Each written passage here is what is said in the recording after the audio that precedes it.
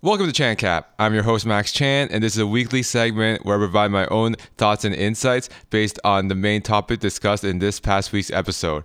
And this past week's episode, I spoke with Mary Jurevich on how to create your plan to get promoted this year.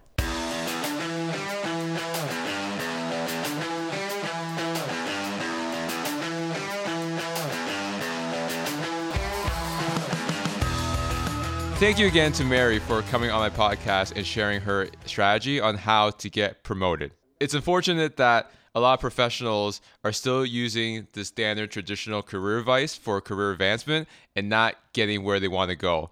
As Mary said, the reason why traditional career advice is still being promoted is that it does work, but it only works for a small percentage of people, and the small percentage of people is not the whole population. However, the one thing that I want to touch upon based on my conversation with Mary is that the traditional career advice for career advancement is still a reactive strategy. And what I mean by that is the standard traditional career advice talks about putting your head down, doing good work, and hoping you're getting noticed. It doesn't talk anything about asking for that promotion. And the one thing that I've learned when it comes to getting what you want is that you have to ask for what you want. Your manager is not a mind reader. And what I mean by that is that they don't know if you want a promotion or not. For all they know, they might think that you're happy with where you are and don't want anything more. So if you want to take the next step, you have to ask for it. And if they say no, then you can develop a plan on how to get there in the future. A perfect example is when I started out my career in marketing.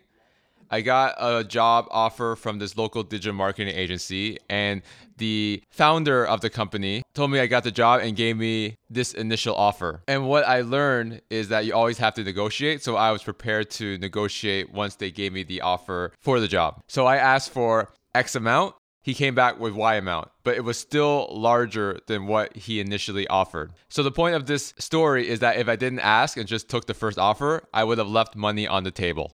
The other thing I asked for in that job offer is a change of job title. I was going to be hired as a marketing assistant, but I wanted marketing coordinator. So I asked about that, and he said that it's too soon, but we can develop a plan to help you get to marketing coordinator down the road. So even though I asked and didn't get it, it was now put into his mind that that's where I wanted to go in my career. And we worked out a plan to help me get there, and I ended up getting the marketing coordinator title within 6 months of starting at his company. So again, if I didn't ask, I might have been stuck as a marketing assistant for a year or 2 years and then be unhappy in terms of like, why is it taking so long for me to get to marketing coordinator?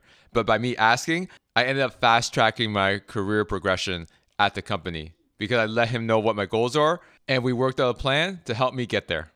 For my career coaching business, I always have to ask for the sale. Because what happens if I don't is, let's say I have my 15-minute consultation call with this potential client. I gave them good value on the call and how we could work together, but then I don't ask them for the sale, and then they hang up and I never talk to them again. Now, sometimes the potential client will ask me at the end, oh, I want to know more about your services, but that doesn't happen all the time. So at the end of our conversation, if they don't bring that up and I want them as a client, then I will go for the ask and ask them if they want to get started with me. Now, if you follow my content on LinkedIn, you'll know every so often I talk about networking and how you shouldn't ask for the job. So now you're going to counter my argument and say, well, Max, you said getting results is all about the ask. So why can't I ask for a job in my informational interview with the professional that I ended up being able to get a meeting with? And this is my answer to this. Your level of ask is solely dependent on how strong your relationship with that person is. Asking someone for a job from someone you just met is equivalent to asking someone to marry you when you just met them. There is a difference between asking for a conversation, which is a low investment, compared to asking for a job, which is a large investment. Because if you ask them for a job and they just met you, that is a big investment on their part. Because first, they have to find out if there's any openings that they know of. Second, then they would have to see if the hiring manager is willing to at least interview you. And since this professional that you asked about the job has to vouch for you and they just met you, so they're also putting their name on the line when they recommend you to the hiring manager. So that is a big investment of time, and there's also a risk on their side. While inviting them for a conversation, that's very low risk. It's 30 minutes of their time, and they're just helping you out by answering whatever questions that you need answered. The right approach is, if the conversation went well, is you keep in touch with them and build rapport over time. So then when an opening does come up that you know about, you can either reach out to them, or if it went so well, they might actually reach out to you, believing that you'd be a good fit for the role. For my career coaching business, a good indicator in regards to whether they are going to sign with me or not is how long we've been talking. The longer and more engaging the conversation is, the higher the chance that they're going to sign with me at the end of the conversation. I've had conversations with potential clients and we weren't going to be a good fit. So even if I do ask, they're not going to buy from me because we haven't spent enough time together to build that trust, that rapport, for them to take that risk and sign with me as a client. So to wrap up this conversation about the power of asking, there are two things I want you to take away. The first is you have to ask for what you want, because as the saying goes, if you don't ask, you don't get.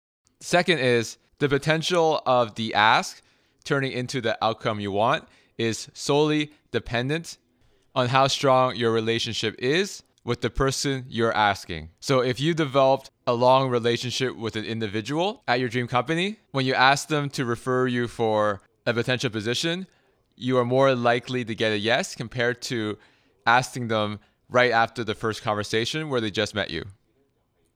And that wraps up this week's edition of ChanCap. As a reminder, if you're a professional that is looking for some career guidance to take you to the next level, then come join my private Facebook group, Career Advice with Chan with a Plan. Inside this group, I post content to help you get to the next level of your career, whether it's job search advice or career guidance. I will leave a link in the show notes for you to join.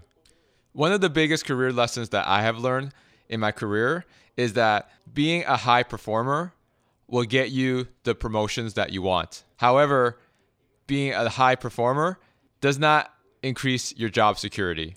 And this brings me to the preview of my next episode, as I will be speaking to a professional that was a high performer at a company. He was putting his head down, doing everything right, and he was still laid off due to change in company direction. So he's going to share his story in next week's episode. And I hope that people who listen to this episode will get some guidance and have a different mindset when it comes to career progression. That episode will be available next Tuesday on all popular podcast platforms, so make sure you subscribe so you don't miss out. Again, this is Chan with a Plan, the podcast. I'm your host, Max Chan, and I thank you for listening.